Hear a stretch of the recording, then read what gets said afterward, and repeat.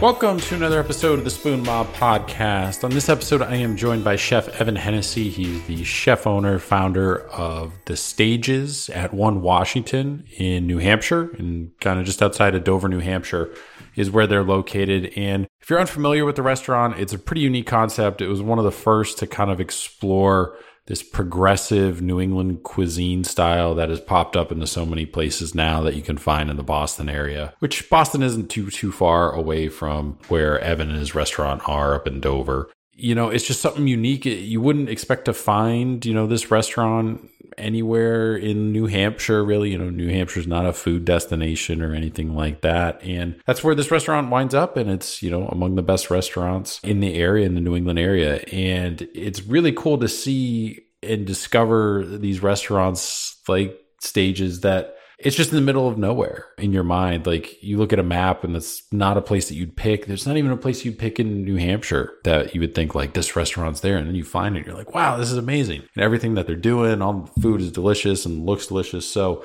it was really cool to, be able to connect with Evan and for him taking some time out of his day to come on and chat about his career and how he wound up, where he's at and why they opened the restaurant in, Dover and what he's got going on and kind of how the restaurant has changed concepts within itself over a number of years as things have evolved and as, the pandemic came and went and next steps and what he kind of plans for the future too as well. So you can follow him on Instagram at Evan Hennessey is his handle. There is no restaurant handle for Stages, so they do have the handle for the bar area, the living room. So that handle is at the living room NH, but there is no dedicated restaurant Stages handle. So those are the two to follow, and you kind of get all your news. Evan posts a bunch about the restaurant too as well, so you'll get everything there from those two. But also follow us on Instagram at Spoon Mob. We're on all the other social media. It's either Spoon Mob or Spoon Mob 1, but mainly we just use the Instagram. That connects to the Facebook page. Don't really use Twitter or X. We put some stuff up on TikTok in advance of an episode coming out, so you can get a little sneak preview there. But, we do some stuff on Reddit here or there. Just kind of depends on how the Reddit boards and community are acting in any given moment. But that's kind of it, mainly Instagram. Now, you can check out the website, though, too, as well, spoonmob.com, different profiles for all our guests, contact information, photos, all that good stuff is up there. Links to every episode of the podcast that we've had. You can go through individual pages, or there's a master list up there, too, as well. You can also write in questions, comments, feedback through the contact portal on the website or directly. You can shoot them to us. Email is spoonmob@yahoo.com. All our new episodes drop on Thursdays, 1 a.m. Eastern time is when the episode releases. Hits the YouTube channel a week later. So if you use YouTube as your preferred podcast app method of consuming podcasts, that's just a week behind. Just trying to keep all the channels separate just because of the metrics and all that stuff to try and make sense of all that stuff. We got a couple guest spot podcasts coming up too as well, so we'll be posting about those, but was able to go on a couple other podcasts and have some awesome conversations with some people that are super passionate and have some unique voices in the industry too as well. So be on the lookout for some posts about that, a little bit of extra content that we'll have for you guys where you can check out somebody else's kind of style and we kind of tell the story of how we got here and talk a little bit about life and kind of how life evolves and the podcasting industry too as well and all that good stuff. So those are really fun to do over the past week or so and looking forward to those coming out. So keep an eye out for that. But without any further delays, here is my conversation with Chef Evan Hennessey, the chef owner, founder of Stages at 1 Washington in Dover, New Hampshire. Thanks again for taking some time and coming on the podcast. I first kind of learned about what you were doing through Brian Baxter, who I think you guys maybe did like a collaboration dinner together within like the last year or so. I don't remember the exact date. Then kind of looked more into what you were doing, and it's this really pretty unique concept up in New Hampshire, which is not known as like a food destination or anything like that. Not too far away from Boston, but over the state line and everything. Dover, Portsmouth area. So it's pretty unique. It's kind of a trailblazing concept where nobody was really doing what you were doing, especially in that area. And I want to get into kind of how you founded the restaurant and where you're at now with it. But I always like to start at the beginning with everybody. how did you kind of first get into culinary art and cooking? Like, when did that interest first kind of come for you? Was it high school, just working odd jobs, family kind of working in restaurants and kind of followed that path, or what was it? My journey started when I was about 19 years old. I went to the University of Kentucky right after high school. I actually went for a fine arts major. I wanted to be an animator for Disney. That didn't exactly work out the way that I wanted to. I played a little bit too much basketball and didn't go to as many classes as the university had asked me to go to. And after about a year and a half, they said, thanks for your time. You can stay home. I didn't go back to UK. My family's from Kentucky. That's kind of an interest or a piece of note there, that the reason I went to the school to start is simply because that's where my family comes from. I have several family members that have gone to UK, and I've always been interested in art. You can actually see it through my food and cooking now. So I'm actually able to put these two things together. So when I came back from Kentucky, I needed a job. And this is back in the day when you didn't look on the internet, that you looked in the newspaper. And so I found a job as a prep cook and a dishwasher at a fish fry place here called Newick's in Dover. I oddly enough really liked it. Granted, I was scrubbing chowder pots and things of that sort, but I learned to fillet fish. I learned how the line works, how the kitchen works. And then I started literally as a dishwasher and prep cook, and then moved my way up the line. Well, I always looked at the next guy in line and said, I want to do that job. I want to do that job. And I want to do that job. And I moved my way all the way through. Couple of years of doing that, and then I bounced around to a couple of the restaurants, and eventually I decided that I wanted to make it a career, not a job. So I went to culinary school, and I was about 5 or 6 years into cooking, and I really, really liked it. But the difference is that I wanted to get more into it. I was hungry for knowledge and hungry for experience, and that's why I decided to go to school for it and change from just sort of casual, mediocre food into well-crafted, higher concept things. So when you decide to go to culinary school at that point, did you always kind of want to stay local, to where you were at? Or did you ever look into or consider any other culinary schools, the big ones, the CIA, ones in Chicago, whatnot? I think maybe at that time, FCI was still around or whatever before they kind of all merged and whatnot. But did you have a reason why you chose, I think it was Le Cordon Bleu, the Atlantic Culinary Academy? Yeah, actually, there was a really good reason. I mean, I did look at the other schools, but the biggest reason that I stayed here is that I have an older son who's 26 years old. And so that leaving the area for the duration of school was not really a choice for me. So that it gave me the opportunity to not only continue to work while I was in school, go to school, and also be here for my son. That on top of the fact that I love this area. I love where I am. I've worked in big cities. I've been to big cities. I am not a city kid at all. I do not enjoy crossing the street with 200 of my closest friends. I like where I live now. I like the proximity to the ocean, to the mountains, to everything here. I love the quiet. We have owls at night, and that's what I listen to. So that's where I belong. With culinary school, what part of it was kind of your favorite that you thought was most beneficial to your career looking back on it? And was there a part that you wish that they had more substance in, whether it was like business management side of things, or was there anything in the curriculum that you're like, man, I wish they would have touched on this more when you kind of look back on your experience? For me, one of the biggest things that I learned was professionalism, how to go from just sort of a casual kitchen, corporate style kitchen, to being a professional. And I always think that there's a difference between a cook and a chef. And not to say that you graduate as a chef, not at all, but you definitely learn the bits and pieces of what it takes to become a professional cook. And that to me was a huge thing. I was able to really let that stand out, other than the fact that I definitely already had a talent for cooking. I really enjoyed it. And all of that came through. And I was able to work with a lot of the chefs and instructors kind of on the side. And I was able to learn as much as I could from them as possible. And I always think is that, that they hand you a book and that's great. And that's the stuff that you have to use to pass a test. But where the real knowledge is from all those chefs that have decades and decades of experience before you. And so that's the knowledge that I really, really wanted to soak up, was that I wanted their experiences to be my experiences. So I asked them as many questions as I possibly could, took as many notes on their experiences, things that they did in the restaurants and whatnot. And then I sort of let that seep in to me. I gained that experience through them. That was huge for me. So if someone in your kitchen now came up to you at work one day and was like, hey, Evan, I really want to be a professional chef one day. I want to open my own restaurant.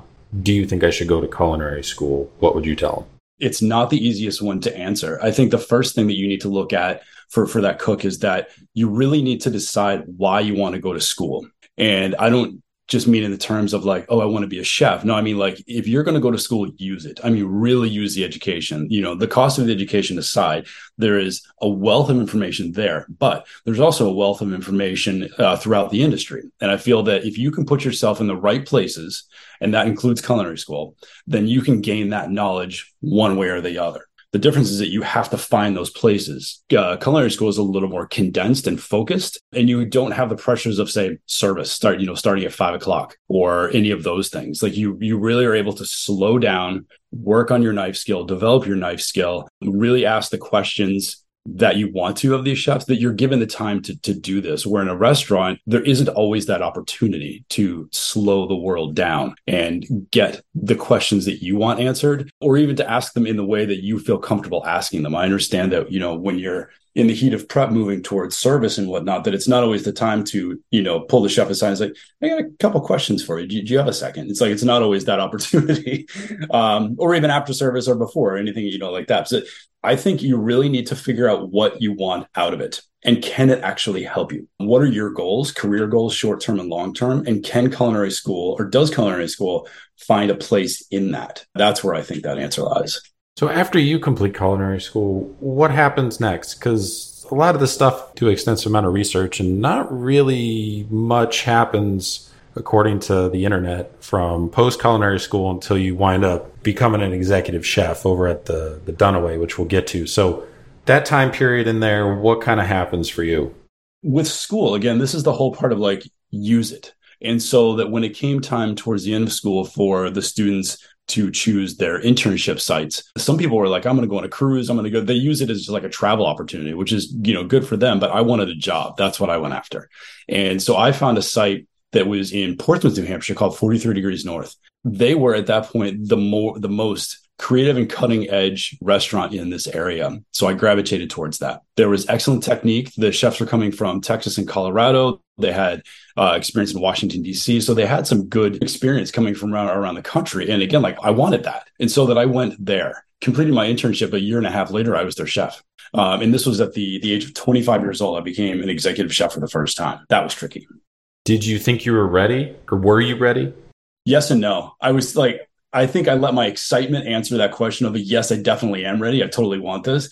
But then behind that excitement was like, layers of questions and anxiety and unsure and like, can I do it? And, I stepped up and said, yes, I'm ready and I want this. But I found out very quickly, not that I wasn't good enough for it, but I didn't have what I considered to be the depth of experience to really perform that job to the best of its ability, which is actually what led me to the Dunaway. I stepped back from being the chef at 43 North to being the sous chef, the opening sous chef at the Dunaway, so that I could gain the experience of how to open a restaurant.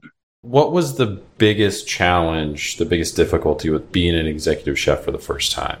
It's literally everything. You get handed to you managing a kitchen, managing employees, food costs, labor costs. It's literally everything. Oh, and the menu, you get to create things. So it's just about every piece of the job is absolutely brand new. Every day was brand new. So I think at that younger age, I'm fueled by excitement and adrenaline, just like, yeah, this is awesome. I'm totally going to do this, and everything's going to be great. But it is hard. It is really, really difficult to execute those things well. I was very lucky that the owner of the restaurant, who's a chef himself, was really good with guiding me through these different things, that he would see potential issues before they occurred, and we could talk them out so that A, we would avoid them, B, it helped me handle that situation. So he really helped me grow as an individual and as a manager and as a chef in my own right, to be able to really grow, I think, in that role. I think without that guidance, that I would have flopped fast, like really fast. So when you decide to kind of step back from the role, like you said, move to more of an executive sous chef position, over at the Dunaway, with moving over there, eventually I think you wind up becoming the executive chef there. With that whole process, did you think that you missed your chance to be an executive chef, or did you know that you were going to get another opportunity in the back of your mind, like, let me work on these things and I'll get another shot? Oh, I knew that I would have another shot. In fact, that was my goal, is that I stepped back with the idea of gaining the experience, learning how to open a restaurant, but seeing somebody else make the hard choices that I wasn't directly responsible for. And then I could make that observation as to how would I have done this? If this were my choice directly, what would I have done? And then I can see the outcome of what their choice was and say, okay, I think that was a good idea, or no, I disagree with that. And this is what I would have done. I was at 43 Degrees North for about three and a half years. So I did spend a good chunk of time being their chef there, which was really nice. And I created a lot of great dishes. It was a wonderful experience. I wanted to be back in that role, but I wasn't where I wanted to be yet. So after the Dunaway, because at some point you wind up like in New York and Chicago a little bit, so you're kind of doing some stages or popping up at these other restaurants. So was that a calculated thing after the Dunaway? You wanted to get this experience at these big city restaurants before moving to the next step, or like what led to all of that? Yeah, it was great. And actually, to go back to 43 North for a second, that was so the chef and owner there saw the potential that I had culinarily and realized very quickly that he nor the area of Portsmouth and Southern New England could provide for me what I needed to learn.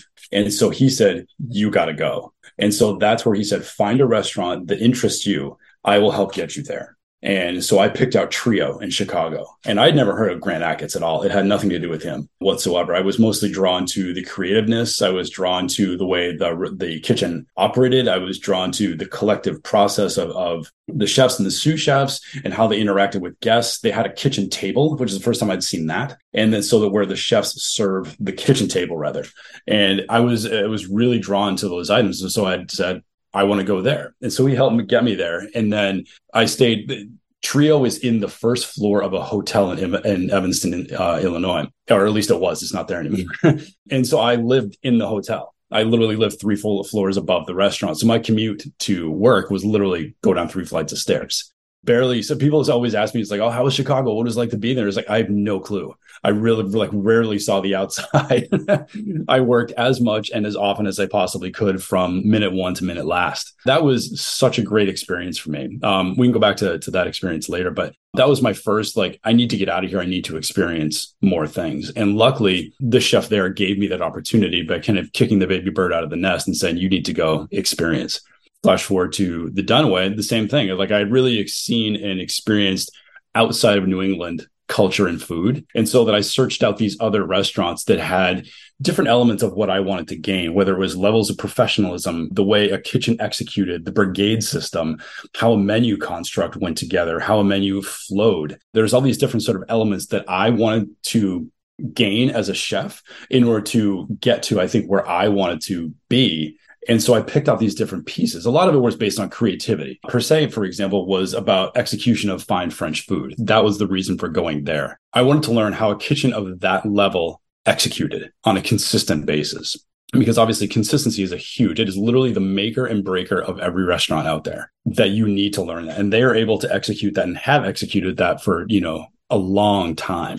And so I needed to learn that. Ariel, same thing, very creative, very different environment, more of a traditional New York kitchen, loud, noisy, multiple floors, stuff everywhere, pastry kitchen in the basements, 2 flights of stairs running down, you're prepping in a hallway, there's that. Teresi, same thing. That was arguably the hardest kitchen I think I've ever worked in. Not necessarily because the food was so technically sound. Talk about how to make something great in a very small space with very small resources. So you learn, ingenuity, efficiency is huge. It's something I always talk about is efficiency. And you've got to, really be on top of your game the entire day. One misstep and you're behind and it's so hard to get out of it.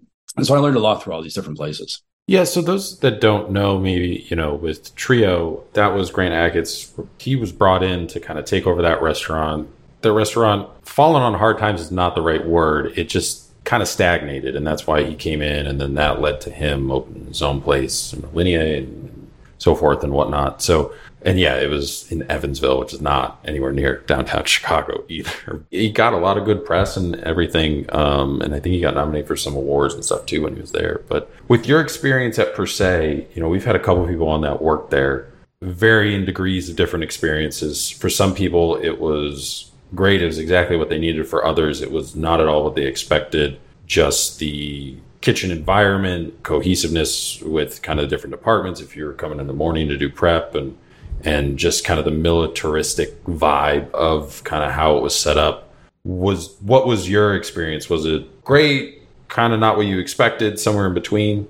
It was somewhere in between, to be honest. My day started with the Comeys. I knew people that had worked at Per Se before I even set foot in there. And so that I was able to get a little bit of the insider idea of what goes on and mental prep for it. Yeah, definitely. So I actually kind of knew the layout of the kitchen before I even walked in the door. And so that really helped me. So my day would start with Comeys and prepping and everything. And then because of the people that I knew, one was the executive sous, one of my best friends who actually was on the opening team.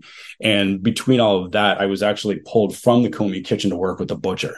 And so I got to spend some time with the butcher. And then I moved on to working garde manger. I kind of moved around the system a little bit quicker than I think a lot of other people. Most people will spend time in the Comey kitchen for months, if not at least a year, before they get moved into the service kitchen and into the brigade. I was very fortunate that I kind of skipped a huge chunk of that line. And for me, so my experience is going to be different from anybody else's that was there. I got to do a lot of different things in a very small amount of time. I really got to see how the Comey kitchen works. Actually, I want to pause there because I want to go back. This is in 2011. So the way that Per Se operated then and it operates now is very different. And I think on the plate, you don't necessarily see that, but behind the scenes, it's quite different. The people, the amount of cooks in the kitchen is very different. The way that things are managed as far as like, let's create versus now more things are being pulled from a recipe database, that they've had to streamline a lot of things because of the labor shortages and because of, I think, just an overall lack of talent in the industry at the moment.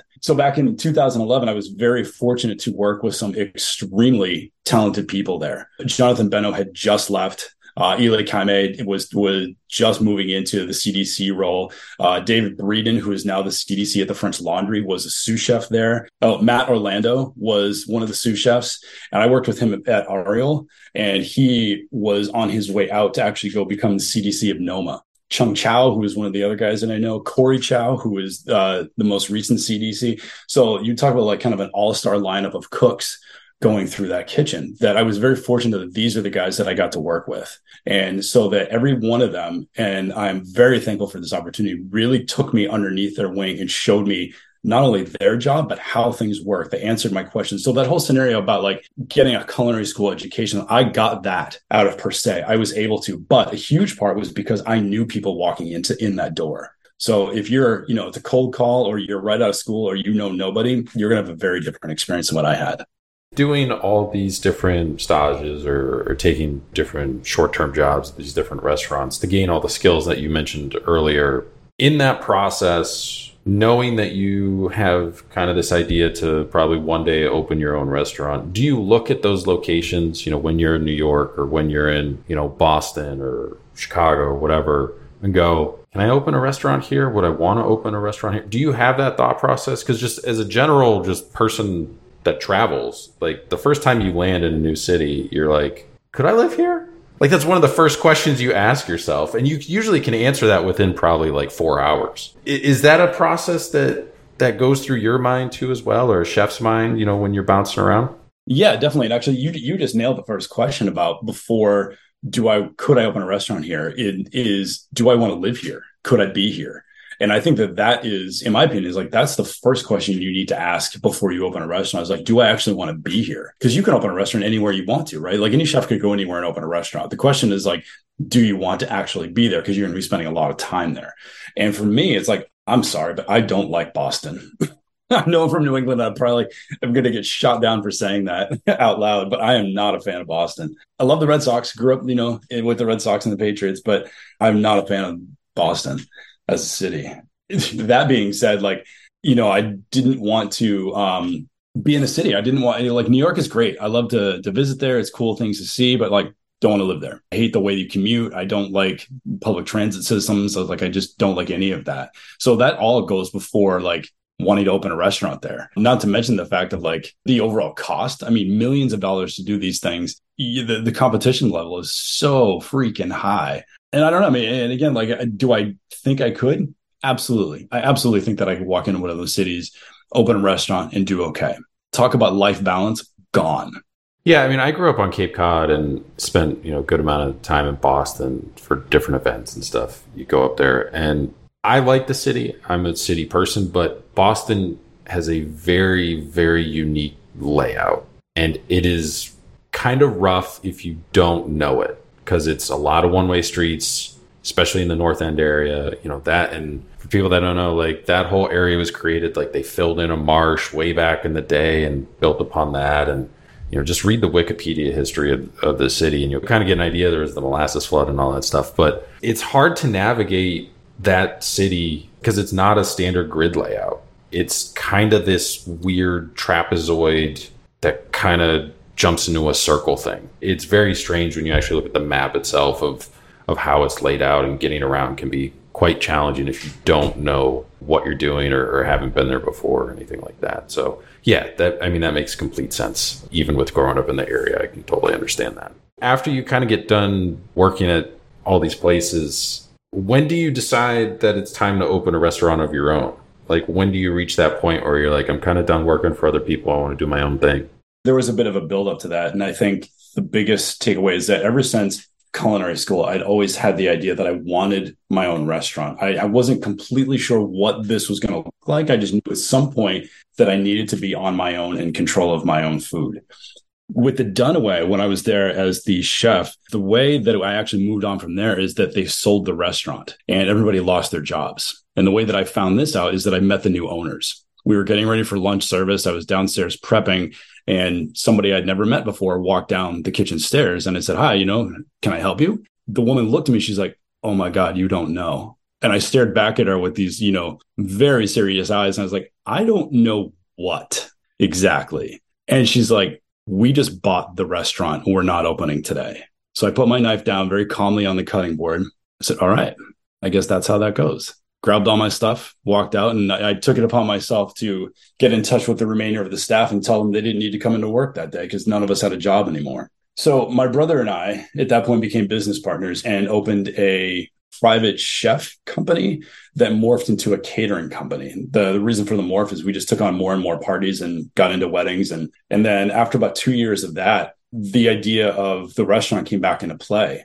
And we were doing enough business as a catering company that I needed a bigger kitchen. I needed more space. So I said, well, let's build both in the same place at the same time. So I designed a kitchen, which is the Stages kitchen, that could multitask, that you could run restaurant service sort of on the front side of it. And then you could also prep catering and do things of that sort on the back decks. Not one person would bump into each other. It's a very efficiently laid out kitchen. So we opened Stages in March of 2012, and we were still catering a lot, doing weddings, double booked weddings all the time. And we were trying to put forth this never before heard concept of tasting menus, prefix, creative food, so on and so forth. And that got beyond exhausting, like to the point where it's like, I can't handle this anymore. I can't do all of this. And it was just burying me energy wise, like mentally, I was just like at the end, and I didn't know how I was going to be able to keep going. So I said to my brother, I said, we've got to stop.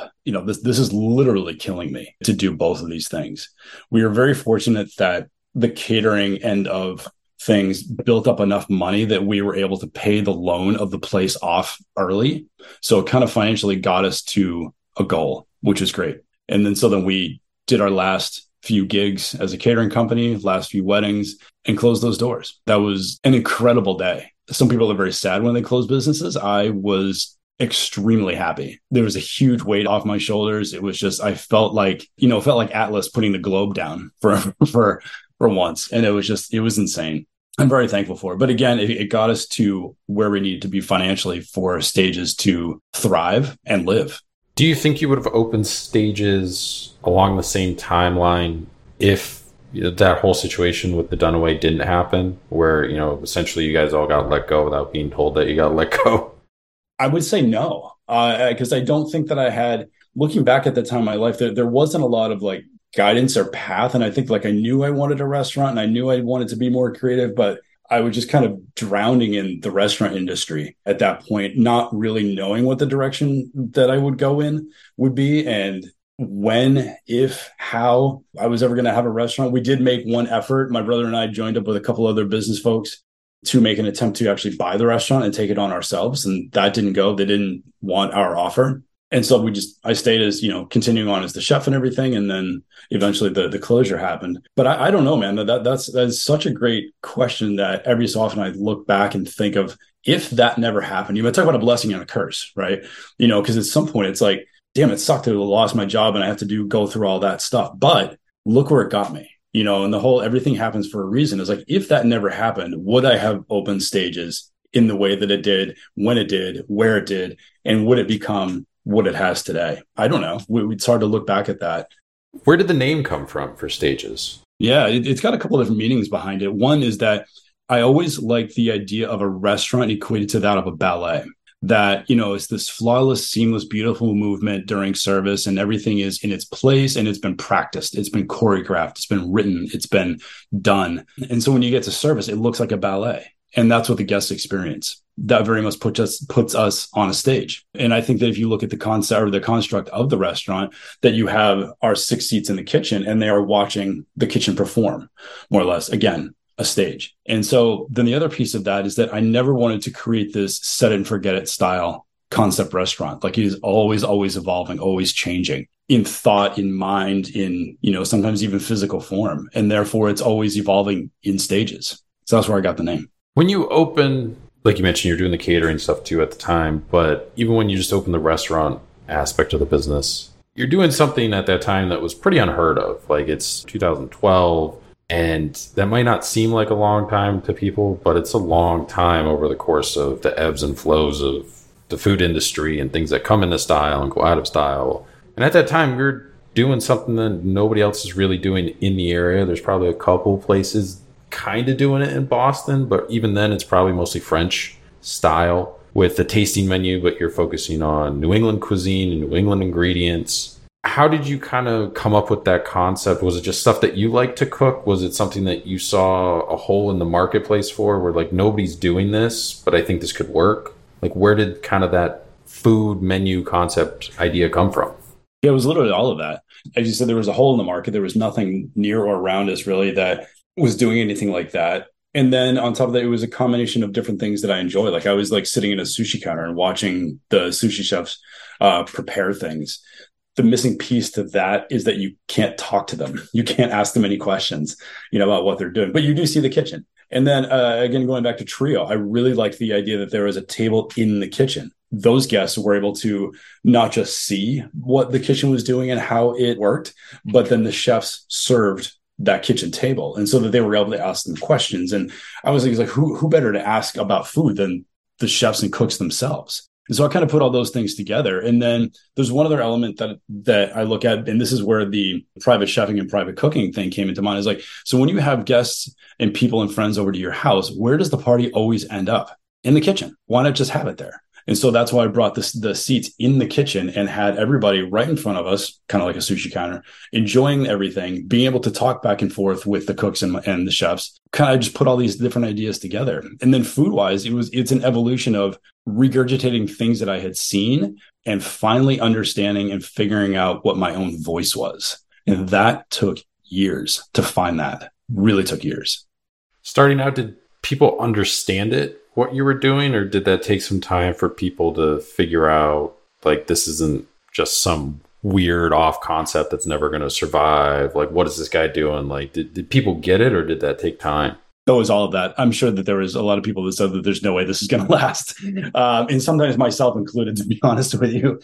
But from there, I think they had seen tasting menus here and there. Sometimes you go to an a la carte restaurant and they'll have like a chef's tasting menu or like a chef's whim menu or something like that, or they run on like on a Friday or Saturday night. Prefix menus are not unheard of. Every time you do a wine dinner or beer dinner or anything like that, it's a prefix style or sort of a tasting style. So that these menu concepts are not far-fetched, but to operate a restaurant that is just that's the part that hadn't been done yet before. And there's an element that I didn't necessarily realize that I had to break through within that in order to really achieve, I think, like where we are. And it was a huge element of trust with the guests and ourselves, because the way that our menu works is you don't see it. I mean, yes, we have something online and it's, quoted as a sample because it might be different from when you walk in. It is a huge trust as a guest to walk into a restaurant, make no choices other than a few beverage choices, and literally sit there and just be handed one plate of food after another, up to, 9, 10, 11 courses of things that are potentially quite unfamiliar to you. And it's not that we're using weird ingredients or, stuff you initially haven't heard of. It's mostly about we're putting things together in a form you've never seen or haven't tasted before. And that's where that level of trust is. And, we're using very fresh products, wild foods, things that are straight from the farm. We're doing all our own butchery. It's definitely a difference from what a lot of restaurants around our area were doing. There's few, even to this day, that still do like their own butchery. The menu, like you touched on the sample menu online. I think people, because it's classified as New England progressive cuisine, people think most of that menu is going to be seafood. I mean, it's the sample menu, but there's only 2 things on there that are seafood. Yeah, it's funny. Some people are like, oh, it's a very seafood forward menu. I was like, is it? There's only 2 things. So like, is it easy or is it difficult to navigate that assumption where if you get a first time guest or somebody that's not exactly familiar with what you're doing, they come in, they probably are mentally prepared, like this is going to be a lot of seafood. Like, that's cool. Like, we love seafood. How do you kind of navigate that? Because there's one, the expectation that maybe somebody was really looking forward to a bunch of seafood, or somebody maybe is so on seafood, but like they're going there with someone else and they want to have the experience. But they're like, all right, like I'll try this. Like, how do you kind of navigate that assumption where just kind of your average diner is probably thinking, we're going to have 6 to 7 courses of seafood focused cuisine, when that might not be the case depending on the season? For me, we'll call it menu awareness, so that we're not overloading the menu with one thing. It's not all meats or land animals, and it's not all fish or crustaceans or shellfish or anything like that. I try to be very aware with menu concept as to how we build that. And it is kind of odd how you said, like, oh, it's a very seafood forward menu. Is like, but it's not, really. It's like we do use a lot of products from the ocean, whether it's, seaweeds, algae, oysters, things of that. So sure that there are elements of it, but it's not one plate after another of like, here's another, fillet fish, here's a scallop, here's a shrimp. It's like, it's not that. And so, but I think for me, it's one thing so when a guest comes in, I have to assume that most of them have some kind of expectation or preconceived notion as to what they're getting into, whether they've had somebody, a friend eat there, whether they've seen things online, pictures, Instagram, like whatever it is, they kind of build up this concept in their head. And so our job when they walk in the door is to basically create a new experience, regardless of what they've already thought. So we want them to feel extremely comfortable at home. We get them situated and comfortable in the living room, couple drinks, just let them relax for a little bit. So that way it's not this like quickly go to your table, here's your first plate of food thing. Then again, kind of the idea of having guests over to your home. Like when you have friends over for dinner, you don't bring them right to the dinner table and serve them their first plate of food within the first 5 minutes. So why would we? We want you to be comfortable. We want you to relax, enjoy your company, for goodness sakes. and then we start bringing you into that idea. We have a couple snacks that are good intros flavor wise into what we're doing. We do this snack board, which we love to be able to kind of set the scene, if you will, as to the season that we're in. Right now, actually, again, we're going to play to the seafood thing because it kind of looks like a beach. Everything that's on there is all vegetable based. So if we're to actually break down our cooking, it is actually more vegetable based than anything else. We have elements of seaweed, lots of mushrooms. We have lamb on right now, and we have bluefin toros, we have the tuna, we have oysters, and that's kind of the non-vegetable components to it. Instead of breaking somebody's preconceived notion of what we may or may not be, we just do what we're really good at and make them feel as comfortable as possible while they're there. So that way, whatever they walked in with, today is fine. Tonight is an awesome time. So when you're constructing the menu, how often do you change it? Does it just kind of depend on the ingredients that you're using at the time? Is it more focused around kind of the 4 seasons, where New England is probably one of the last places in America that actually has 4 seasons? I live in Columbus, Ohio, and we don't really have a spring. Like, you pretty much go from winter to non-snow, but it's still cold, and then eventually it just heats up in the summer. So like, I would argue that we don't really have a spring here anymore. And when you get further out west, I think it's kind of the same thing. But So is it kind of the Four Seasons component really dictates what you're doing, or is it just kind of like, I'm bored of this dish, I want to try and do something else? Like, how do you kind of approach keeping some consistency with the menu for prep and ingredient sourcing and all that stuff, but also still challenging and pushing yourself and the rest of the kitchen team? The way that we look at it is that it's not 4 seasons in the year, it's 365. And so that we also are very aware that growing season to growing season, year to year, that nothing is the same. This year is an excellent example of that. We have had a stupid amount of rain here, which has thrown off so many things. We had a late cold snap. It killed a lot of the tree blossoms. So we have no peaches this year. There's no cherries this year. Things that we're used to having are just not occurring. We have an incredible wild mushroom season this year. Peas were so late. Everything like corn is not good this year. Like everything is going at different times, and things that we're used to, say, we create a dish one year, we can't necessarily replicate that the next year because the ingredients aren't growing or being picked at the same time. And so what changes our menu is literally that we move on a week-to-week basis on what is actually coming towards us. There's a farm in Loudon, New Hampshire, Loudonshire, that they raise all of our land animals from us. We work with fishing co-ops out of Portland, Maine, to bring in our finfish and shellfish. And then there's an oyster farm right on the Dover-Durham line, actually, that my wife also works at, that we get our oysters from. And so that when they're picking oysters, we have oysters on the menu. When we say bluefin is being caught during season coming out of the Gulf of Maine, awesome, then we've got that. When scallops are being harvested, then we have those. But when that season is over, then that dish is over. When animals are harvested from the farm and we bring in, 30 ducks, we serve that duck dish. When we're out of duck, that's it. And you won't see it again for months and months and months, in fact, and probably until not next year. And one of the realities to get you into sort of the farm thing is that farm life is extremely difficult, as I'm sure you all know, and things go wrong. That if there is something goes wrong with like a hatching, that means that the next flock of ducks or geese isn't there. And so therefore, again, we wait. We don't have those. And so that's kind of what dictates, the weather changes. Now we've got tons of mushrooms in the kitchen right now. And so we have a lot of those, but that's basically what it is. And we try to hold the dish on the menu for as long as we can. And then when the ingredient changes, and much in the fashion of like kind of the domino effect, that when you change one thing, sometimes it has the effect of like, we move an ingredient around and then this gets pulled from one dish. And then all of a sudden you've changed 3 or 4 dishes. So shortly after you open the restaurant, you wind up competing in a couple competitions, or the main one being you competed in a Star Chef's Vitamix Challenge, and you got pretty far. I think you got down to one of the handful of finalists in that. But with, like you said, all that stuff going on, open the restaurant, you got the catering stuff going on, like it's just too busy, too hectic. Then you throw this competition on there probably too as well, roughly around that time. What made you want to do it, participate in it? Like, why? My wife always kind of nags on me for the fact that I just enjoy like just beating myself up, and just the more something can like be difficult, the more I enjoy it.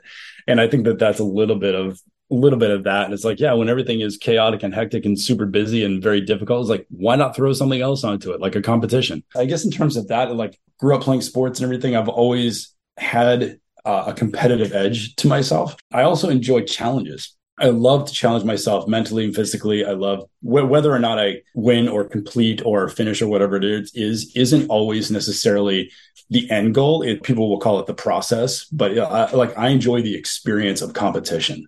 I really do. The outcome of winning is awesome, but for me, I love the experience of it. The Vitamix one, the Star Chefs one, I signed up for that. I did, the preliminary things, got into the finals, and I won the competition.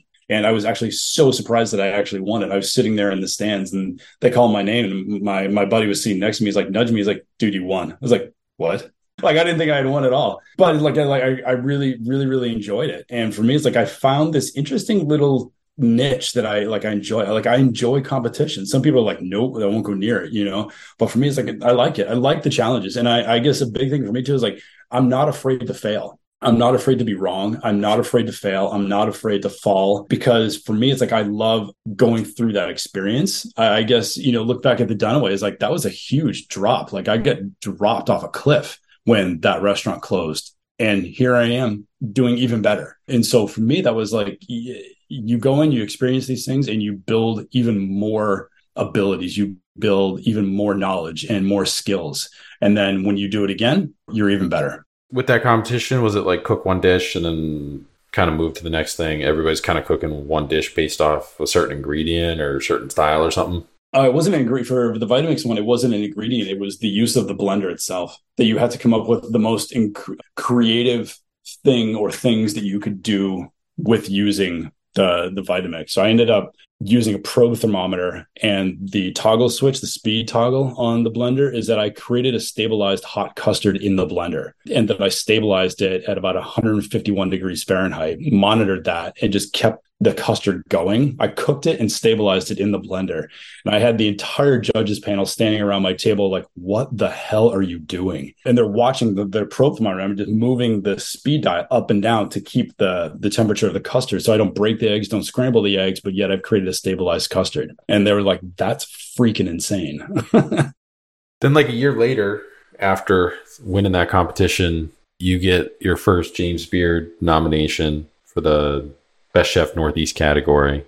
Then a whole bunch of accolades come in after that. But when you start getting some of these accolades, I mean, you guys have gotten hottest new restaurant in New Hampshire from New Hampshire Magazine, 100 best restaurants in North America by the Opinionated on Dining list. I think for like the last 6 years or something like that, you guys have been on there. A whole bunch of stuff kind of comes through. When you start getting these awards or accolades too as well, does it change anything? Does it help move the needle at all for the restaurant itself? Is it better just to be way back kind of when we first started, Alex Seidel, and I always remember this because he was on the James Beard list for years and years and years before he won. And he said it was actually more beneficial to be nominated every year than to actually win the award, because there are people that every year that this list comes out, they make it a point to go back to that restaurant because it's on this list in their area or whatever. And he's like, so we would see this influx of business every year. And then once won the award, it's like, great, I won the award. But also now we kind of lost this little marketing thing that we had. And I thought that was a really interesting way to put it. Nobody else has ever really like had that same opinion. But, you know, for you in accolades, a lot of chefs, you know, they're not seeking awards. It's great to have and everything. Any of that move the needle in any direction for you guys or do anything? I definitely agree with what he was saying, is that when you're on that list, it's excellent because then people pay attention to you, you know, so that's one thing. So it keeps your name current and it keeps your name in the marketplace and people are aware of it. And so they have that list to reference. Yeah. Well, once you win it, you're off of it. And then you're kind of, you know, they move on and whoever's on it next. And again, I agree. It's that when you're on that year after year after year, is that you're a multiple year nominated James Beard chef. And that in itself is excellent. To win is also excellent. But, you know, you get to carry that with you wherever you go. So it's a wonderful thing to have. And I think that when you start getting the accolades, it definitely drives business to how much, I would say, small numbers. You know, and depending on what the accolade is, you'll see an instant effect of it, or sometimes it's a very slow trickled thing. You know, like we still get people that come to the restaurant because of the James Beard thing. And I was like, that was like 200 years ago. But sure, you know, like, so it still works. It doesn't change anything that we do, you know, characteristically wise, you know, inside the restaurant. We just keep doing what we're doing. I mean, there's a reason we got on those lists in the first place, is because we do what we do. And so, you know, altering to that to me doesn't make sense. But it definitely helps keeping your name out there, which is a huge, gigantic hurdle for restaurants, is to remain relevant in the marketplace. And I think that's great. You know, it's always like, you know, you have good food, awesome. You have good, you know, beverage service and whatnot, awesome. But you also have to be able to stay in the public eye so that they constantly know you're there, or else the next guy takes your spot. When the pandemic happens, COVID happens, how did you guys deal with it? How did you guys navigate it? Because you mentioned when you built the restaurant, you had it specifically laid out to have the catering operation. So I'm assuming that came into play for maybe doing some sort of takeout to go stuff, or did you guys completely just shut down and we're like, we'll pick this back up when everything's kind of settled? We did all of that. So when we were lit, I was on the phone with my friend and we were watching it online, just restaurant after restaurant, you know, cities closing. And as soon as we saw Boston close down, we're like, that's it, it's over for us. And we were pretty darn sure that when we closed our doors, that was it. We acted and reacted like that was it, it's gone. Now we have to figure out what else we know how to do. And I started looking at like teaching jobs, other things that I could do, you know, with my skill set. because we didn't know what it was going to be at all. We didn't know if the restaurants were going to be able to open back up. We didn't know when they were going to be able to open back up, and when and if they did, what the scene would look like. And so we were closed for 2.5 months. And during this time, you're searching for other jobs, and again, nothing is going on because nobody else knows what's going on either. And so we started seeing a lot of restaurants morph into takeout, and we're like, all right, well, let's see how this goes. It's interesting. And my wife made a point. She's like, give it a go. Like the worst thing you do is just stop. And then you're not anywhere different from where you are right now. Thankful to her, she had the great idea to do that. So we figured out an online ordering system. We developed a menu, which was way more casual than what we were doing. It's more sort of bistro style food. And we started doing that. We just put like a pickup table right by our front door, and we prepped on and cooked on and ordered things online, and very different world for a while. And we did that for the same thing about 2.5 months or so. And then they started to allow indoor dining again. And you watch the temperature of the industry, you watch what's going on. And I was like, I already closed these doors once. I don't want to do it again. We waited and kept doing the takeout thing until it looked like this is actually going to work. Restaurants are going to be able to open and stay open, where the design of our kitchen really, really helped us. And actually our small size as well is that. So we have our 6 seats at our kitchen. We also have kind of if you call it an L. So the short leg of the L it's where our pass is, where our food comes through. And so we turned that into another little deuce, just a small table off to the side. So in essence, we had 8 seats. Because of all the spacing rules and everything, I created and built multitude of like moving partitions, things hung from the roof that were, fastened to the tables. It was like, I got tired of building shit. We took our 6 seats and just spread them out just where we were. And then we actually introduced a second seating. So we were before just doing one seating at 6:30, and now we were doing 2 seatings of 5:30 and 8 o'clock. Because of our small size, we could actually just move where we had people, block them off like we were required to do all the things, wear all the PPE and all that other stuff. It felt like you were ordering cafeteria food again. It was insane. We actually increased our seat count. In fact, we doubled it during this whole thing, where I have, friends that have restaurants that are 60, 70, 80, 90 seats. And when they had the whole 50% capacity and the 6-foot spacing, they're looking at an 80 seat restaurant that with 50% capacity, it's like, okay, so now you're at 40 seats, but then with the 6-foot spacing, you're actually, it's like 32 seats. So your 80 seat restaurant is, handicapped by, over 50%. That's insane. I don't know. I don't know how they maintain that. I really don't. They bit a lot of dollars to try to push that and stay open. Whereas again, very fortunately, because of our small size and the way our layout was, is that we actually doubled our seating count. We went through the pandemic and came out thriving. Way better than we've actually been doing, which was sweet. It just sucks that it took a pandemic for us to realize that we should have done that in the first place. During that time too, you competed again. You were on, I think, Chopped like 3 or 4 different times. You won like 3 different times. Was that just something now that you had the time to do? Where if you were running a restaurant day in and day out, like maybe you could get away and do one of them, because they film fairly quick, right? It's a couple days, with kind of everything being kind of closed. It was like, yeah, I'll come back. Like, you keep winning. Like, you guys keep wanting me back. Like, sure, like whatever. It was great. The first time I did it, that I put in an application, cold call application, like, anybody else would. And I was very thankful that I made it through the interview process and got on the show. And then the outcome of that was positive, and I won. And so they asked me to come back. And that was the one and only time that I've applied to that show. And it was, just like I had the ability to do it. I had a couple of people also in the kitchen working with me. So I was able to step away and do those things. And, you're talking about awards and accolades and success rates and things of that sort. And like, that was literally instant effect when that happened, when that first show aired. And as we're watching the show, every time I made it through a round, I could see my phone just light up. Instagram followers, messages, like these things kind of going. As soon as it will, like, the close comes off and I won, it was like somebody dropped a bomb on our reservation book, and we just booked up for like the next month and a half, like damn near instantly. It was insane. I'd never seen anything like that. So when I was asked to come back and do it again, I was like, yes, please. let's play that game again. It's surprising, but it's not surprising because more people watch TV than read articles or online magazines or publications or whatever. So it would make sense that there'd be more of a bump from doing a TV appearance than there would be from, even being in, an award that's in kind of print. But yeah, you don't really think about it either. For us too, it was a big thing of like, I think a lot of people didn't know that we were there. And here we are in Little Dover, New Hampshire, kind of near us, Portsmouth being kind of quote unquote the epicenter of, restaurants in this area. And all of a sudden, like, wait a minute, there's this great restaurant over here in Dover. And everybody had that same idea at the same time. And that kind of like, it really showed people that we were there, which was big. Do you think you were so successful on that show because of your catering background? Like, it does seem the people that do win those style of cooking competition shows, they have to have done something else within their cooking career, whether it was catering, private chefing, especially on Chopped, where something like that, or Top Chef, like if you get somebody that's been a chef owner for like 6-7 years, they don't seem to go as far in those.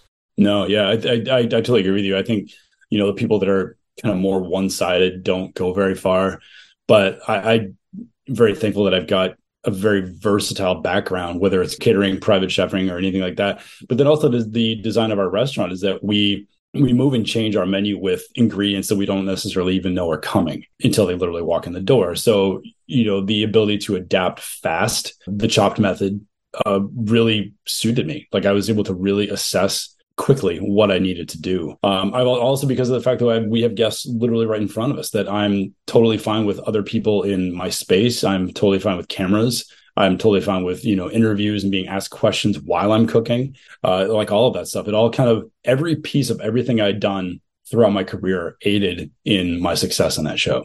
So like 2021, June, I think you guys opened the living room at Stages, which is like the lounge arm of the restaurant there. You kind of touched on it earlier. What kind of gave you the idea to add that element to your already existing restaurant?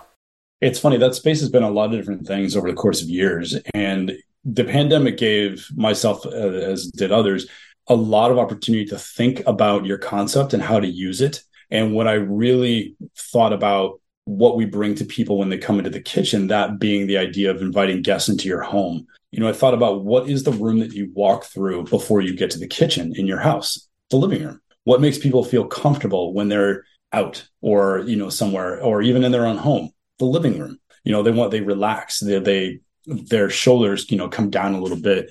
The formalness can be dropped, even though that we still provide a high level of service, but it feels so comfortable. And that's what we wanted to create. It gave us the opportunity to stare at the space and kind of figure out what we wanted it to be. And instead of the normal, tables and chairs things, we literally went with lounge couches and coffee tables. And there's board games and things like all around there. Like I have bookshelves. I brought my entire cookbook collection in and put it there for people to, browse and read and use. And some people have even borrowed, which is great. So the room itself has been used in a multitude of ways by our guests, which is really, really cool. To me, it's a really neat thing to see how different a restaurant can really, really be, other than just like come in, sit down, eat, leave.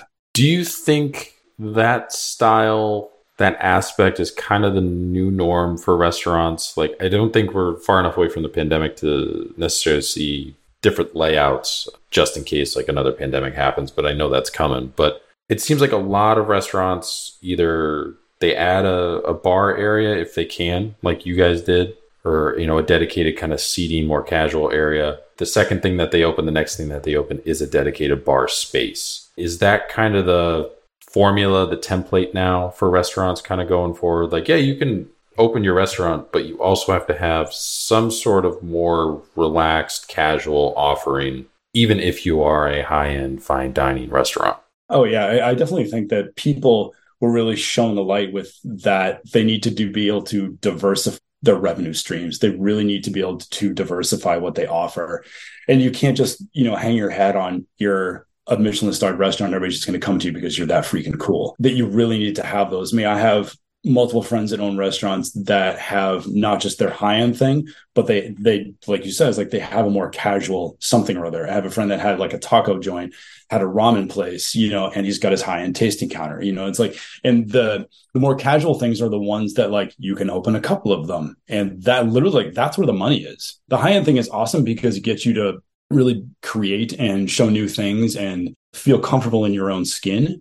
But as far as the business side of running, having restaurants, the more casual department is that's where the money is, especially with, like beverage and alcohol and things like that. It's like we really saw during the pandemic that we need to do different things. And we really need to branch out. And that's where a lot of these ideas, I think, came from. And going forward, I think you're going to see more of that. I think you're going to see, chefs that with more high-end backgrounds do more casual entities. Stages has been open for over 10 years now, even with the little break from the pandemic. How long do you think it'll keep going? How long do you want it to go? Because there's some chefs that they're like, hey, I'm going to do this restaurant concept for a decade. And after a decade, I'm done. I'm going to do something else. And there's some that it kind of keeps going and it naturally gets to a point where, for whatever reason, financials, leases, health, whatever, it just kind of trickles off. But like, how long do you want Stages to keep going? What do you think kind of the next iteration of it will be if you do keep it going for years and years? Yeah, that is a great question. And it's such a hard one to answer. At first, I want to say it's like, I'd like it to be here forever. The reality of that is that I can't do this forever. The intensity of creativity that we put into what we do is a lot. And sometimes I think the fact that we've made it 11 years like blows my mind and I can't even believe it. It takes a certain set of energy to get to 10 years and it takes another set of energy to get to the next 10 years. Much like a lot of things, like I try not to put a period at the end of the sentence. We're very lucky that our lease runs year to year at the moment. We've already gone way past what our initial term was for our leases. And so that now that puts that choice in our hands versus having to live out a lease that's extended past, potentially the life of the restaurant. So that every year, my brother and I literally ask ourselves that question is like, do we want to keep it going? And so far the answer has been yes. And a big part of that, like in all honesty, is my energy level going towards it? Do I think that, one, can it still make money? Two, can I still create at the level that we are doing, at least in order to move it forward? And as long as those answers are yes, then I will keep it open. When those two answers start becoming no or maybe, then we consider moving on from there. But at the moment, I have no plans on closing it anytime soon. Or hopefully not in the next decade. Since you've opened, others have adopted, replicated, copied, followed the path that you kind of laid out with New England cuisine and tasting menu, being a little bit more progressive and doing things in a untraditional manner too as well with the food. Does that make you proud to see that you kind of trailblazed and paved this way for other places? Or does it kind of still push you with your competitive nature to just outpace them just a little bit more year to year and just still be kind of at the top of I paved this path, I was one of the early adopters, but like I'm still one of the best at it too. For me, I'm definitely very, very proud of what has been accomplished and where we are and where I stand in this community. And it blows my mind that I could even be considered influential or meaningful to somebody else's career. Like that in itself, it puts me into that block that I've looked at other people in my career as. And that's just that's such a humbling thing to even conceptualize in my mind, to come out, initiate a concept, push forward a food style, push forward a menu concept and style and whatnot, and be brave enough to stay with it and keep it. And then you have others that want to do similar things. And to me, that's an incredible thing. That other people captured their bravery to say, I'm going to do this too. And to latch on to a food style that hasn't been done. That to me is that niche was there. Somebody had to do it. And I'm grateful that I was that person to be able to do that. And yes, competitively, I will continue to push until I can't anymore. And yeah, I'm not going to lie. It's nice to be on the top end of that. It really is. I'm not trying to hand off the torch or anything like that. I will absolutely welcome more people coming into this community doing, similar or, whatnot things than we are. I would love it. I'd love to see it. The more of it just to me, it's great food, good community, awesome times.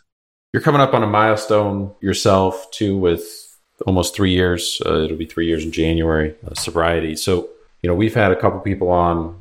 More and more people within the industry are finding kind of a similar path with becoming sober. We've had, a dedicated person on who his whole thing is working in restaurants and helping people get sober and being a counselor and an avenue for communication or all that stuff with Ben Friends and Andy, who I think actually now moved out to Portland, kind of Oregon area. But with all that, what led you on that journey? How has it been for you so far?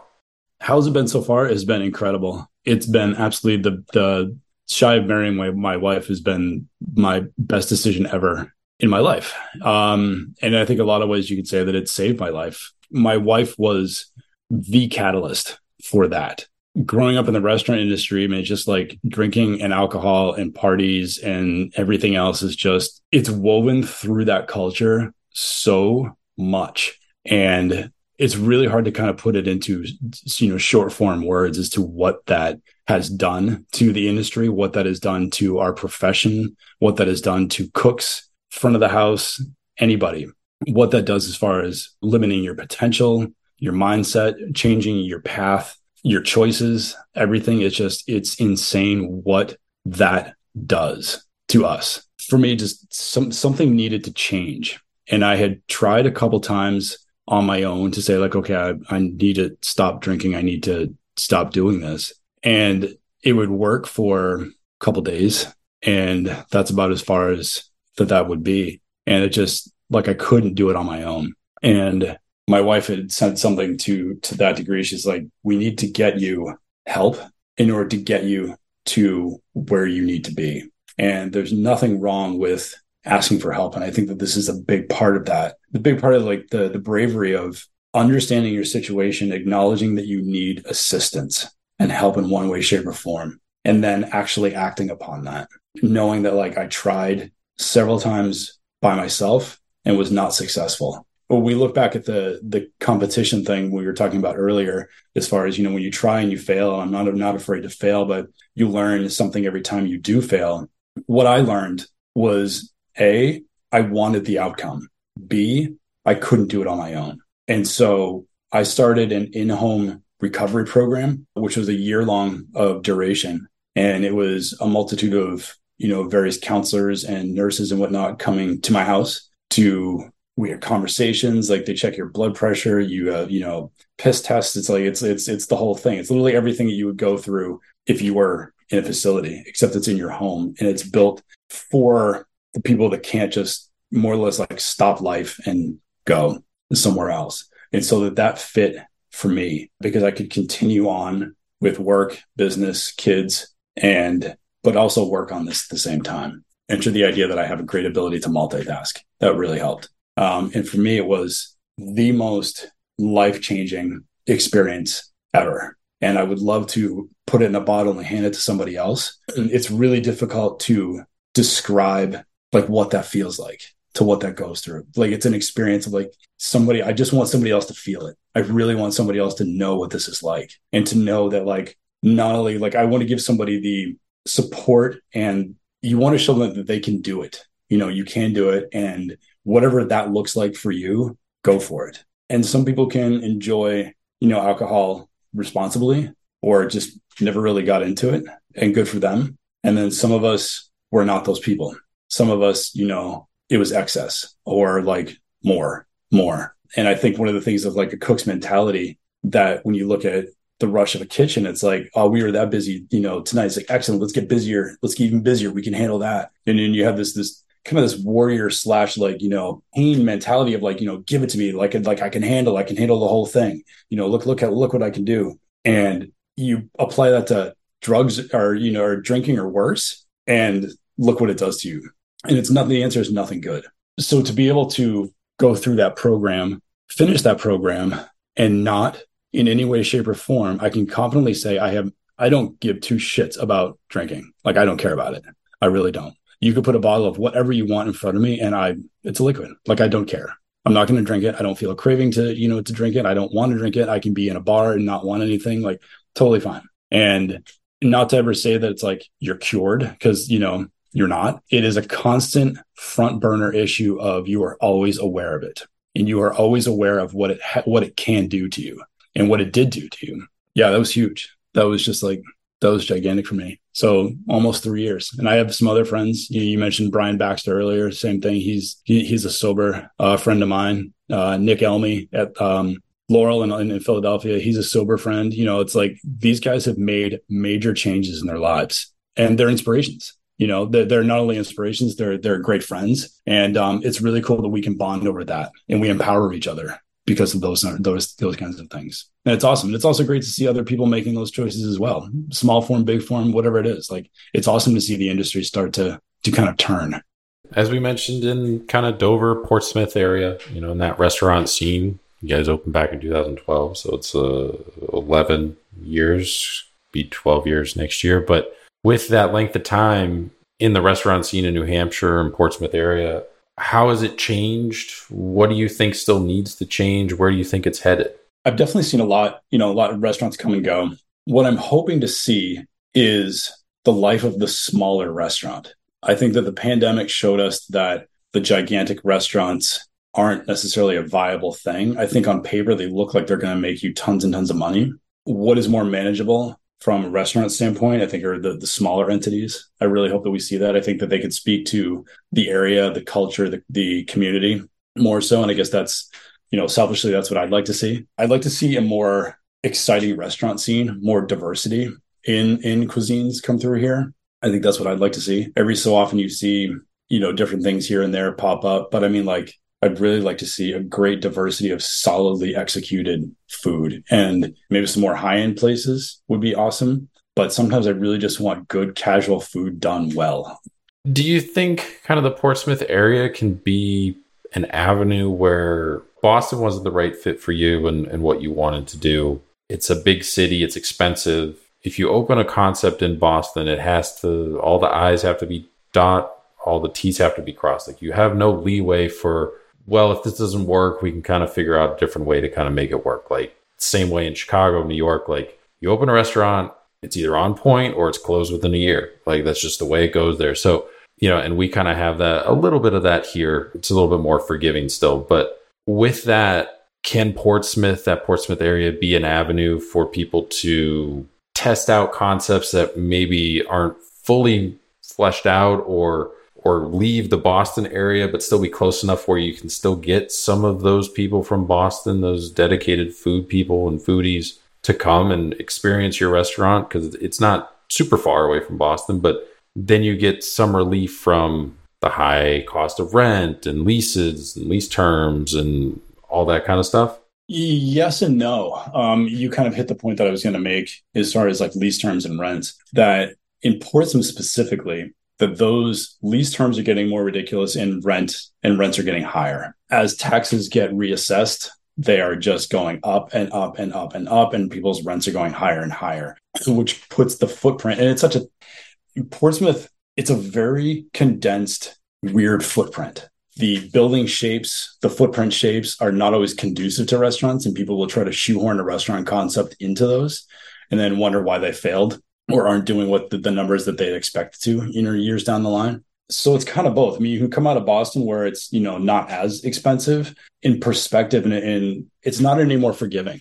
You kind of have to go outside of an area like that to do that. Some of the smaller towns. Like, I love Dover. Like, I'd really like to explore more of Dover and what it has to offer, restaurant scene wise. You're seeing, a friend of mine has a restaurant up in Biddeford, Maine, and the first thing you think is like, wait, Biddeford, like, where's that? It's another, you're seeing these tiny little restaurant orbs, just kind of pop up here and there. And I think what we're showing is that, like, we keep saying Portsmouth or Boston is like, but look at places like Somerville or coming just outside of Boston, right? It's like when you come outside that little epicenter, then you're starting to be able to achieve the things that you're mentioned. You can flex the concept a little more. Your taxes aren't as high. The footprints aren't as obscure. Your rents aren't as high, and you're able to do things. And I think a lot of times, like, the people that are in those communities are the ones that travel to Boston or to Portsmouth or whatever to go get good food, because that's where they've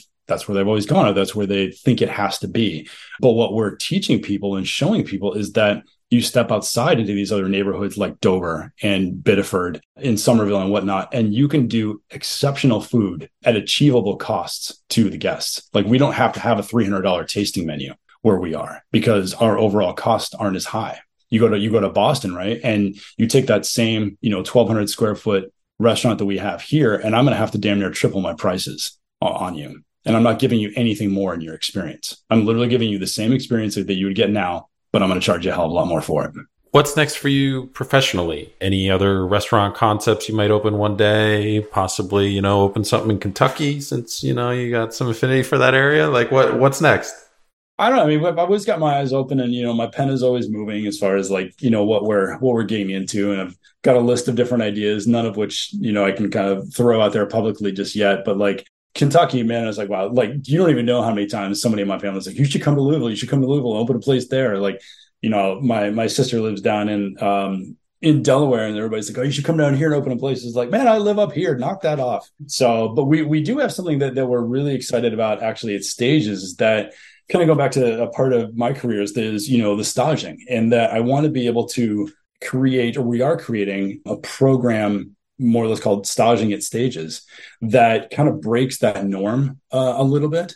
And we want to give cooks, sort of up and coming cooks, not only the opportunity to work with us in the kitchen and learn, but with the idea of developing a menu with me that we will put out to the public. We will execute it. And the profits from that will go to paying the stage. So we're kind of breaking the mold a bit. And not only do we want to give them the opportunity of being in a great restaurant, but also to kind of what I was saying before is like the nice thing about Stages is that our world does slow down. We are able to ask those questions. We are able to take that time and really explore what somebody is looking to learn in their career or in cooking or anything. They can really see a different level of hospitality and cooking. And it's at a slower pace, which is great.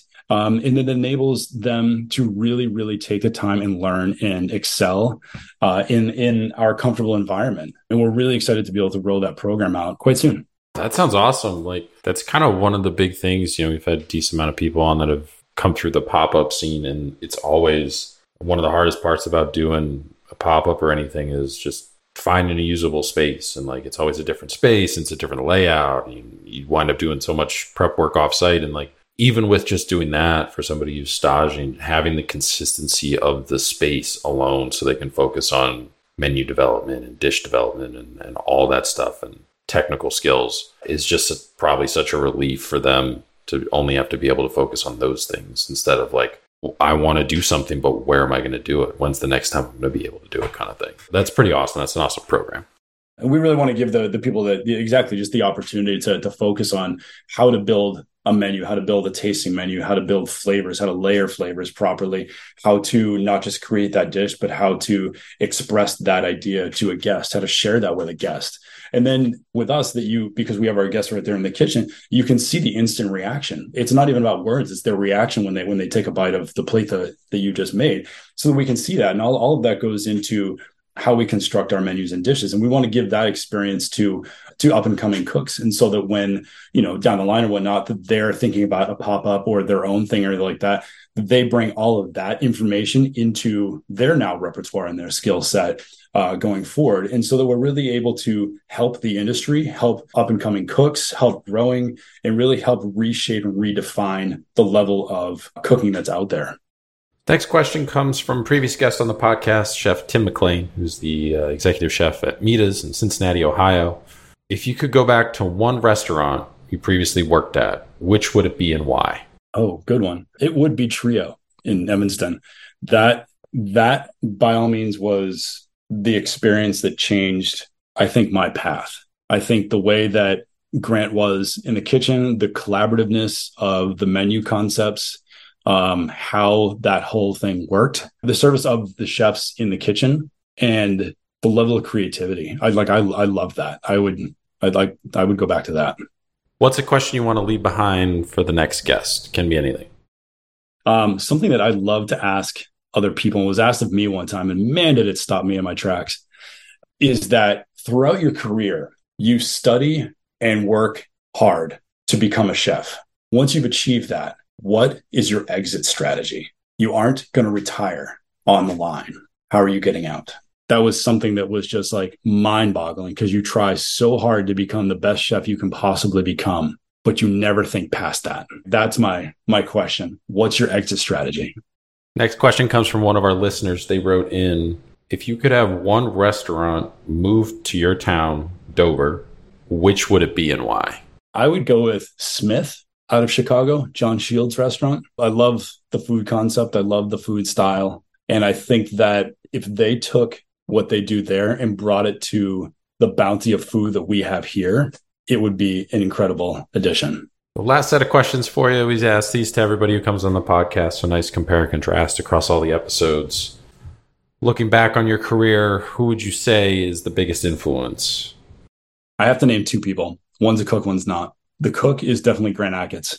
That he opened my mind to layering flavor and simplicity of flavor. And I think he opened my mind to what a restaurant actually can do versus just what it has been. The other non-cook is my wife. She has given me the support and safe place to confidently create what I do today. What's one kitchen item that's not a knife that you can't live without? Cast iron pan. Restaurant you recommend that isn't your own. Person gets stuck at the airport, flight canceled, you guys aren't open, they reach out to you, hey, where should we go eat? You point them in this direction. In Biddeford, Maine, Elda. Bucket list travel destination, bucket list restaurant, place you have not been to, you still want to visit, place you have not eaten at, but you still want to dine at one day. So a place I'd like to visit, we were actually talking about trying to make a trip to this in the next few years, is up in Northern Europe, going, Northern British Isles and then going north, Norway, Sweden, things of that sort. I have a friend that works in the Faroe Islands. We'd love to go out there, explore that area. So that's a definite bucket list travel destination. Restaurant, there's a place in Belgium called L'Air du Temps. Sang-Hoon de Jambre is the chef there. It's a 2 Michelin restaurant. And he has an incredible concept combining French background with Japanese style things. And it's just like, to me, it's very like, it's a lot like what we do, but I really like, and it's situated on a farm. So I think that's the one thing that I'm missing is I don't have a farm, but I'd love to go there. Craziest thing you've seen happen in a restaurant while you're working? Something that comes to mind is actually, and I'm sure many people have experienced something very similar to this, is being on a line, super busy, and the oven door falls off. One of the oven doors just completely falls off. Everything, hinges gone, see you later. And well, you can't stop the ship. You have to keep cooking. So with one leg and a knee, you keep the oven door closed while you turn around to the pass and plate things. You turn around, continue cooking, on the pans or whatnot, trying to keep the oven door as close as possible. When you can't do it, you tap your friend, the guy next to you on the line, and they move over. And collectively, you've got 2 to 3 people's knees keeping an oven door closed for the entire night. Food or drink guilty pleasures, or anything fast food, candy, anything that's kind of unhealthy, but you just can't help yourself.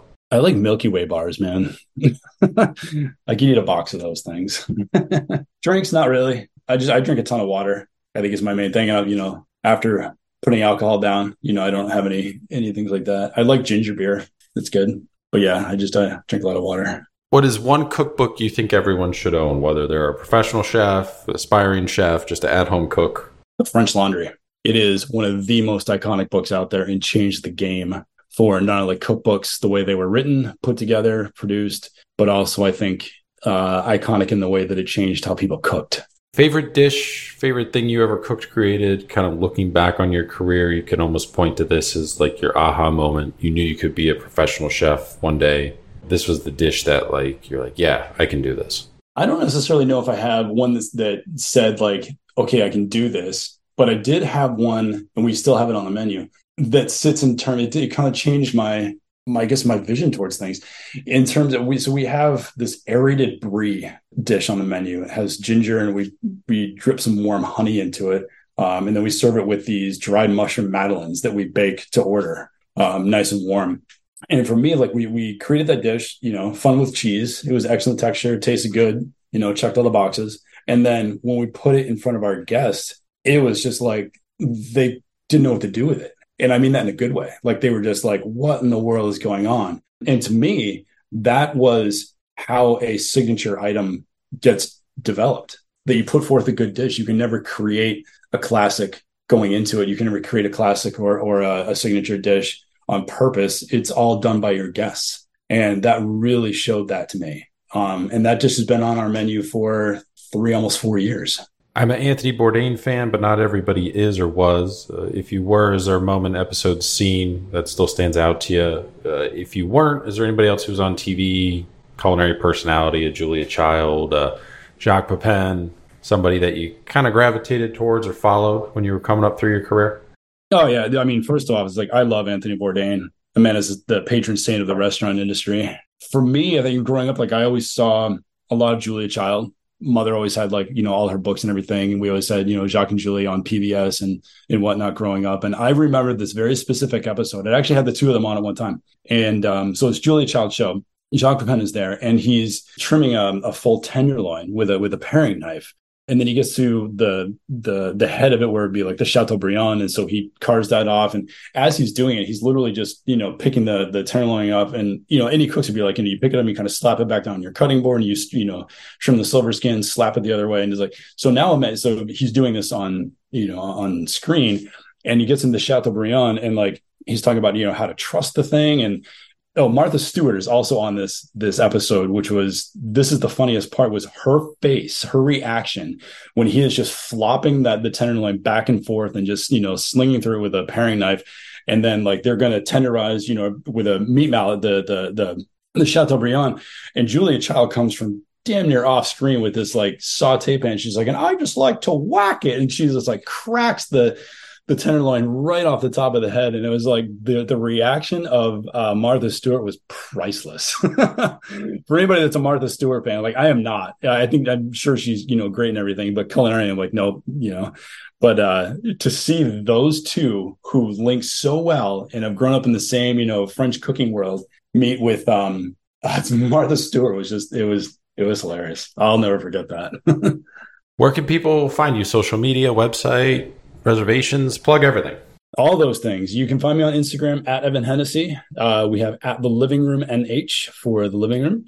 We do have Facebook pages. I'm definitely more active on Instagram. Our websites, stages-dining.com. Come visit us there. You can see what we're up to, menu changes and such. And thelivingroomnh.com. And come visit us in the living room. Hang out, chill, play game, read a book, grab some beautiful cocktails, mocktails. We have an incredible mocktail program. I'm very proud of it, and I look forward to seeing all you guys there. Restaurant's open Wednesday through Saturday? Thursday through Saturday at the moment. The living room, it's at 5 o'clock, and then we have seatings at 5:30 and 8 o'clock in the kitchen.